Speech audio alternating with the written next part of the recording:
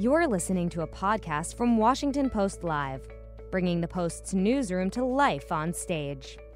He's a key Democrat on Capitol Hill, and he may be close to pushing the Senate towards passage of an expansion of the child tax credit. In this episode, Senator Michael Bennet of Colorado joins Washington Post Live to explain why he views this as a high legislative priority. Let's listen. Hi there, and welcome to Washington Post Live. I'm Jackie Alemany, a congressional correspondent and author of the Washington Post early morning newsletter, Power Up. Welcome, and thanks for joining us today. My guest is an influential Democrat on Capitol Hill, Colorado Senator Michael Bennet. Welcome to Washington Post Live, Senator Bennet. Thanks for making the time for us. Thanks, Jackie. It's great to be with you. I know it's a big day for you and for millions of Americans across the country today. You have been a passionate advocate for expanding and eventually making permanent the child tax credit, which was expanded in President Biden's American Rescue Plan. It was a key issue you ran on in your very brief presidential campaign in 2020, but it's an issue that you've been passionate about since 2015, really. Today is the date that those first payments are going to go out to 39 million families. How do you think this is going to help those families and 65 million children in the country? Well, it starts with me because I was the superintendent of the Denver Public Schools, and most of the kids there are kids living in poverty, and their parents are often working 2 and 3 jobs. No matter what they do, they can't get their kids out of poverty. Same is true with people I've met all across my state over the last 10 years who say we're working really hard. No matter what we do, we can't afford some combination of housing, healthcare, higher education, or early childhood education. We can't save, And so I think that that's all an anecdotal reflection of an economy that for 50 years has worked really well for the top 10% of Americans, but hasn't worked well for 9 out of 10 Americans. So I think families are going to have an opportunity now to get a little bit of help at the end of the month to relieve the pressure, to relieve the burden, to pay their rent, to buy some groceries, maybe buy some daycare so they can stay at work and earn a little bit more. Obviously, what we really have to do is create an economy that, when it grows, works for everybody, not just the people at the very top. But I think this is a very big step forward. And as a result of what Joe Biden has done, we're going to cut childhood poverty in this country this year almost in half. This, for our viewers who are not quite aware of how the child tax credit is distributed, it's done by the IRS, and it's a pretty big lift for them to distribute these direct cash payments to millions of households. They were able to do it pretty successfully, over the past year and a half during the pandemic, but there are still people who are waiting for their economic impact payments due to issues the IRS has had in reaching these non-filers and really potentially highest need populations. We've already heard some reports today of some issues, especially since the IRS's portal to getting these payments is not mobile friendly and is only in English. Are you in touch with the IRS about these potential problems, and are you confident they're going to be able to smooth them out? Yeah, I absolutely am. I mean, having lived through the healthcare website rollout, my antenna are very much up in terms of implementation. And I think the IRS has come a long way. 6 months ago or a year ago, we were being told we can't even do monthly payments. It's impossible for us to do. And today, I think roughly 85% of the people that were eligible, maybe even more than that, received direct deposits of a monthly check. Now, as you point out, there are people that don't file income tax returns, who are some of the poorest people in the country, and we're going to have to go after them. The IRS is going to, in the sense of making sure they know they're eligible for the child tax credit. The IRS is going to do its work on the website. They're going to improve the website. I'm sure of that. But my office, for example, is working with 100 organizations across the state of Colorado to make sure that we get to the people of the highest need and get them signed up. The good news is that if they're signed up later, their payment is still going to be retroactive to this week in July. But this is an unfinished piece of business that we have to finish. Have you gotten any indication from the IRS what sorts of changes they'll be making and how quickly they can execute those? One is translating the website into Spanish, which is very important for families in my state and across the country. They also are going to make it more user-friendly as well. And I think there are going to be, like with anything new, different iterations of the project until hopefully they perfect it. In the meantime, people should go to irs.gov and click on the child tax credit so they can make sure they're getting into the process. And I'd love for you to bring us up to date on where negotiations stand right now about making this permanent, this child tax credit expansion, which you've called for. Yeah, I mean, I obviously think we should make it permanent because the United States is, I think, 38th out of 41 industrialized countries in terms of our child poverty rate. We have one of the highest in the industrialized world. Our biggest, our poorest population in America are our kids, and so I think we should make it permanent. And we're in the middle of a negotiation right now to see what we can get done in the context of the $3.5 trillion package that Joe Biden is now trying to pass through the Congress. And I'm going to fight for as many years as we can now, and then we'll come back and come back and come back until it's permanent. I do think that once the American people have a sense of how meaningful this benefit is to their kids, and by the way, roughly 90% of America's kids are going to benefit from this, it's going to be very hard for Congress to take it away. And there are economists who are critics of the expansion and believe that it will ultimately disincentivize work and people getting back to work post-pandemic. I'm wondering, what metrics you are closely looking at as this expansion is implemented in terms of building your argument for why it should be made permanent. Yeah, well, the data, I think the data in Europe and the data in Canada, where folks have had child allowances like this for quite some time, and by the way, more generous than the one that we're talking about here, what they have are higher workforce participation rates than we have in our country. And that makes a lot of sense to me because we have made it so hard, especially for poor people, to work and take care of kids. We have so little social safety net that often, there is no child care. And often, if a car gets broken, you can't get it fixed and therefore you can't get back to work. So I'm going to look at these workforce participation rates extremely closely. I don't think we're going to know the answer for some time. But if the country acts like these other countries, I think we're going to see that this is a pro-work initiative. And it's not designed in the way like some prior efforts have been designed in a way that disincentivizes work. $250 or $300 per month per kid is not going to stop people from working. And Treasury Secretary Janet Yellen just moments ago told NPR in an interview that she believed that the federal government should make this a permanent feature. You want to make it permanent. President Biden, in his initial American Families Plan blueprint, had pledged to extend it for 5 more years. But a senior administration official told reporters this week that the goal is to make it permanent. The president today called it transformative. What are your colleagues saying about this? How does it fit into these negotiations that are going on right now as we speak? Well, Chuck Schumer has said it should be permanent. Nancy Pelosi has said it should be permanent. We've had 41 members of my caucus sign a letter to the president saying it should be permanent. And we're in a negotiation with the other priorities that the president and other colleagues want, and also with the reconciliation rules, which may have something to say about what this ultimately gets to.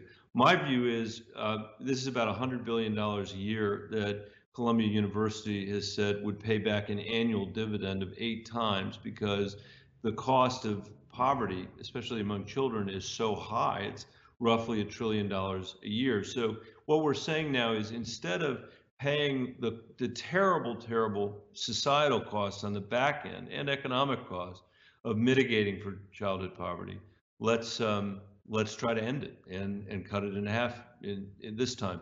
So I really can't answer your question except to say we're fighting to make it as permanent as we can, and I believe ultimately it will be permanent, and the American people who very strongly support this policy will demand that it become permanent. Will you accept the bill if it is not made permanent? I don't want to negotiate today with you, but I'm going to do everything I can to make sure it's extended for as long as it can be. Do you believe President Biden's doing enough to make this permanent? I know he's obviously juggling several different priorities. I'd like to make it permanent, but he's juggling a million things as well, and I understand that, and I appreciate that, and I think this is going to be a very important part of this recovery package, this investment in America. Yeah, well, about this $3.5 trillion budget reconciliation deal, more broadly speaking, that is currently being hashed out by you and your colleagues. I'm wondering, what are the biggest, most outstanding issues that Democrats are working out right now? Senate Majority Leader Chuck Schumer just told reporters a short while ago that, Democrats had missed the deadline to sort of finalize this blueprint and will now vote on it next week. What are the lingering problems here and issues of disagreement? Well, in terms of the $3.5 trillion bill or the bipartisan bill? I guess both bills are facing some roadblocks right now, they're both really interesting to talk about. I mean, it's just a really interesting moment to be in DC. On the bipartisan bill, what's interesting to me about that is that, I'm glad we have it. I hope we get it done. I think it'd be great if we do.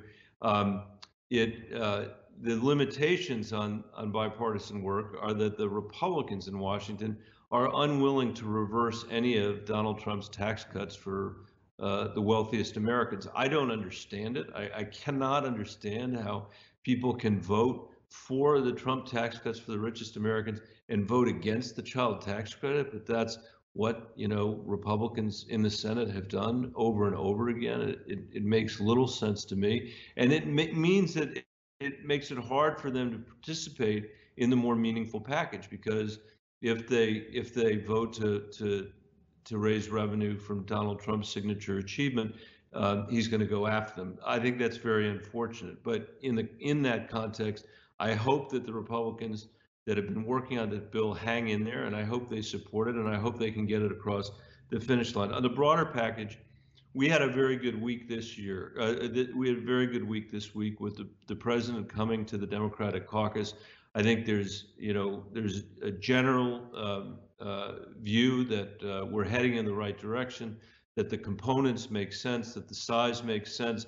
I know there will be negotiations on all of it, because we need 50 votes plus one to get it across the finish line. But I think we're starting from a very positive place, and even a guy like Joe Manchin, I think, is willing to give this bill a hard look. Although Senator Manchin just came out and told reporters yesterday that he was very, very disturbed by the climate provisions in the bill that he's seen so far that he believes would eliminate fossil fuels. Is a reconciliation package that does not phase out the use of fossil fuels acceptable to you? I think we need a reconciliation package that has extremely strong climate provisions. My state and the Rocky Mountain West is facing profound economic challenges at this point because of wildfire. That is the result of climate change, and we don't have time to screw around with this anymore. So I don't know what the final scope of this is going to be, but I hope that it will be extremely ambitious in its climate goals. It does seem like these climate provisions have the potential to tank the deal, as the bipartisan deal had been stripped completely of these provisions, and we've heard the Congressional Progressive Caucus say that they won't accept something that isn't aggressive enough on climate. What are those discussions looking like right now internally in the Senate? One thing that I think has changed, Jackie, is there's more of an understanding than there used to be here about how important it is to support communities that may have been reliant for many years on fossil fuel extraction and who are going to be facing a transition as we move to an economy that's based on cleaner energy. I think that's been treated like an afterthought for too long, and we need to put folks that are having this transition at the center of the discussion. So when you look at the billions of dollars that will be spent on forestry, that is a bill that I have had and that is included in the infrastructure package, or you look at the cleanup of orphaned wells across the country that's going to be enormously expensive and create a tremendous number of high-paying jobs in the United States. These are the kind of provisions that I think can actually give people in transitioning communities hope that there's going to be a future for them on the other side. If we skip over that step, it's going to be hard for us to be successful passing a bill. And I just think people are focused on that in ways that they have not been. They've sort of given lip service to the idea that we have to handle these transitions. Part of it is the recognition that a lot of the discussion about trade ignored the pockets of America that were left behind by the trade policies we pursued. We can't do that again with this climate policy. And I think it's there that we can find, hopefully, we'll be able to find common cause with somebody like Joe Manchin, who represents, the state of West Virginia in the Senate. Although it is worth noting, you do fall into that bracket of moderate Democrat. I know centrist and moderate Democrats have taken a lot of heat from progressives and activists lately, but have you specifically been able to speak to Senator Manchin about this issue? I imagine you're more persuasive, perhaps, than someone who is, doesn't fall into the moderate bucket. Yeah. I mean, on that score, let me just say that we just passed the child tax credit, which I wrote, which is going to cut childhood poverty by 50%. That's the most progressive tax policy that's been passed in this country in decades. So you can call me whatever label you want, but it's hard to not think of that as progressive. And I am able to talk to Joe Manchin just like I can talk to anybody in the caucus. And I know that his concern is the people that he represents and what their economic future is going to look like. And I view that as a completely legitimate concern and one that we should find ways of solving for, as I said earlier. And before we move on from infrastructure, are you concerned that President Biden is going to fall short of achieving some of his ambitious domestic and quite frankly, international climate goals if these measures are not included in the reconciliation package? Yeah, I don't think we can pass a reconciliation package that does not have ambitious climate policy in it, very ambitious climate policy in it. And I don't think we should pass a reconciliation package that doesn't have ambitious climate policy in it. And I want to ask you about another breaking news item. This morning, Justice Stephen Breyer gave an interview with CNN where he said he has not decided when he's going to retire and has been gratified with his new role as a senior liberal on the bench. Are you interested in seeing Justice Breyer leave the bench before 2022 midterms while Democrats retain their one vote advantage? I am, that is a question that is completely up to Justice Breyer. And I think if I had a point of view about it, I don't think it would help him make whatever decision he's trying to make. And I want to get to a question from someone in our audience, a native Coloradan, Joanne Houghton from Colorado. She asks, is it possible for the Senate to have something like the House's Problem Solvers Caucus, which is bipartisan? I think it's a great question. I mean, I look for every opportunity to work. I'm not surprised that question came from Colorado because we're a third Democratic, a third Republican, and a third independent, and people want us working together. And I look for every opportunity to do that with people from the other side of the aisle. I do think yeah, it'd be possible to have a Problem Solvers Caucus over here. We have not had one yet. We are having a difficulty right now, to be perfectly honest with my friend from Colorado, and that is that, when my friend, and he is my friend, Rob Portman, for example, can't run for re-election, a Republican from Ohio, can't really run for re-election because he'll be beaten by a Trump acolyte or, somebody who believes in the anti-democratic philosophy that Donald Trump has spewed. That becomes enormously challenging. It makes it very hard to get bipartisan stuff done in the Senate. We always have to keep trying to do it. And in my view, Democrats also have to work very hard to try to win elections like that Ohio election, because the last thing we need in America is another Trump acolyte in the United States Senate. And as long as he's setting the agenda for the National Republican Party, it's going to be really challenging for our democracy to function. And that's why I think it is so important for every American to be involved in this process, for every American to vote, for every American to make sure they're reading newspapers and following the news closely, so that we can actually take the democracy back and make it stronger for our kids and for our grandkids. We had a near-death experience in our democracy, not just on January 6th, but during the 4 years that Donald Trump was president. And it shows how fragile this place really is. It's going to take every single one of us, I think, to turn something over to our kids that we can be proud of. Is that what Senator Portman has communicated to you, that the reason that he's not running is because he is losing to a Trump Republican? He never said it to me, but I've made my own judgment about that. You, on that note, you recently told donors at a virtual rally for your re-election bid, you're running next year for your third full term as senator, that Democrats have a, quote, moral responsibility to keep control of the Senate in 2022. What did you mean by that? I believe that. I really believe that. I don't think, for me, it's not about Democrats. You know, as you pointed out, I'm not the most partisan Democrat in the world. For me, it's about the democracy. And if the choice is between more Trump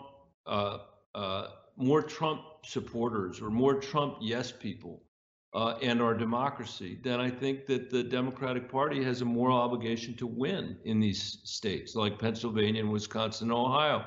And what that means for the party is that we need to speak to people in the middle of the country, in places between the mountain ranges on the east and west coast. And my state is one of those places. And I think the way we meet people there is with an economic message like the child tax credit, where 90% of America's kids are going to benefit. We're going to cut childhood poverty in half, and we're going to give people a benefit that they can use on a monthly basis to help keep the lights on in their house. And when we're running on a platform where we've cut taxes for working people and for middle class people, and the American people know that the Republicans, when George Bush was president, when Donald Trump was president, cut taxes mostly and almost only for the richest Americans, they're going to have a choice to make, which is, you know, who's on their side. And I think that's really, really important, not for the Democratic Party's electoral fortunes, but for our country, so that the American people can see that democracy can work, that they can receive a benefit from democracy and have a reason to believe in the democracy and want to make their voices heard in elections. That's the alternative to a politics based on division and hatred and voter suppression, which is what Donald Trump has offered us. But why do you think then that some other moderate Democrats who are vulnerable incumbents and up for re-election next year are not completely on board with and in favor of embracing every aspect of Joe Biden's agenda, especially when it comes to federal spending, as fresh concerns about inflation are rising? Well, I think they're worried about, you know, they've got an analysis they're doing in their states. I'm up for election this year myself, so it's not like I never, you know, think about that. But I really believe this is an incredibly significant inflection point in our democracy's history. And when I look at the fact that you know, since 2001, before we did what we did on the child tax credit, Washington, D.C. cut taxes by $5 trillion, almost all of it going to the wealthiest people in America. When I consider the fact that Washington led us in and kept us in 2 wars in the Middle East that lasted for 20 years, where we lost thousands of lives and spent $5.6 trillion over that 20 years in those wars, it seems to me that an investment in our people and an investment in our infrastructure is long overdue and is also essential, I think, to giving people faith in the democracy working. So I'm confident that at the end of this negotiation, the end of this process, we're going to join together on a bill that's ambitious, that's meaningful to the American people, and that begins to restore people's faith that their exercise in self-government actually is an exercise in self-government, not an exercise in government for lobbyists or for special interests. And we've so far spent the majority of our conversation talking about pieces of legislation that have been passed with single party support through this reconciliation process. If President Biden and congressional Democrats can't point to any major pieces of bipartisan legislation passed, does that make the case for Democrats going into 2022 harder? Well, first of all, I would say that it'd be nice to pass a bipartisan infrastructure bill. We passed the Endless Frontiers Act, which is the China bill, which I think could be really meaningful. That's an enormous investment to make sure that we actually have a semiconductor industry here. And I mean, there are other pieces of that. So it's not as if there's no bipartisan work going on. But I also think people out in the country, in my state, which again is a third, understand that there is something broken in the National Republican Party. They understand that there's something broken in the obstruction that Mitch McConnell represents. So where I think Joe Biden needs to perform here is to make sure that he is making significant investments in rural and red parts of this country, in rural broadband, in rural in the national forests I mentioned earlier, rural hospitals, in rural schools, and in many rural areas, the biggest beneficiaries, in many states, the biggest beneficiaries of the child tax credit are going to be people living in rural areas. So the president can go to these red communities and sit down with the farmers and ranchers there and ask them to bring their calculators with them and show them what the benefits are that he's been able to deliver to them compared to the benefits Donald Trump claimed he delivered for them, but never actually did. That comparison, I think, will be utterly, utterly defeating for Donald Trump and for people in the National Republican Party who want to continue to hew to his view of the world. And it's my hope, I say this again as somebody who represents a swing state, it's my hope that there comes a time when Washington Republicans begin to reflect the voices that I hear in rural red communities of my state who are desperate to have markets for their agricultural products, who are desperate to have schools that their kids can go to, who are desperate to have broadband and other investment in their communities. And by the way, I think you will see an outpouring of support from local Republican mayors and county commissioners for this infrastructure bill that we end up passing. And there are a number of other Democratic priorities that are currently in or heading to the Senate graveyard, from police reform to the For the People bill, a sweeping voting rights bill. Where do you stand on those in terms of getting rid of the filibuster in order to push those through? Well, I view the filibuster as a tool of an absolute abuse of the democracy by Mitch McConnell. That's what it is now. That's what we're dealing with, and we should change it. You know, we should reform it. We should make the Senate work better. The Senate has to be put in a place where, in the end, the majority is able to make a decision, and along the way, the minority is able to have a profound effect on what the legislation looks like. That is what the Senate was designed to do. That's what it's supposed to do. Mitch McConnell's bastardization of the filibuster has made it impossible for us to do it. So I think that we should. When you say reform, what exactly do you mean? Well, I don't know what exactly it should be, because I don't know what's going to get 51 votes in the Senate to do it. But whatever it is that will get 51 votes and that allows the majority to make the decision, so 51 votes at the end of the day, and allows the minority to have meaningful opportunities to amend legislation. And by the way, it may not just be changing the filibuster rule, it may be changing other rules of the Senate that together create a body that can actually function again. And this also, in my view, this isn't about Democrats again. This is about whether we're going to be able to compete with the totalitarian government in China or not. You know, I mentioned earlier, the semiconductors. We started the pandemic here discovering that America was incapable of protecting itself because we no longer make masks or protective equipment here in the United States of America. We ended the pandemic with the realization that 85% of the semiconductors in this country or in this world are being produced by in Taiwan. And the economic policies that brought us here are not up to the task of answering the question, can we compete with the Chinese government? And I would suggest they're not up to the task of answering the question, can we create an economy that when it grows works for everybody, not just the top 10%?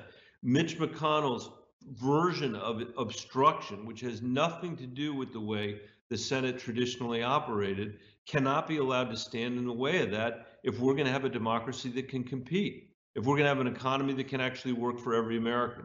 So I think it's long overdue that we figure out how to get through it. I don't know what is going to be required to get 51 votes. I'm trying to make sure that people in the caucus understand what the true history of the filibuster is, so people can make a judgment about, you know, whether we're actually doing harm or saving the Senate, which is kind of how I would look at it. And I think the legislation that you're talking about is vitally important, whether it's criminal justice reform, which has already passed the state of Colorado. We're the first legislature in America to pass modern police accountability legislation. And guess what? We did it without a filibuster.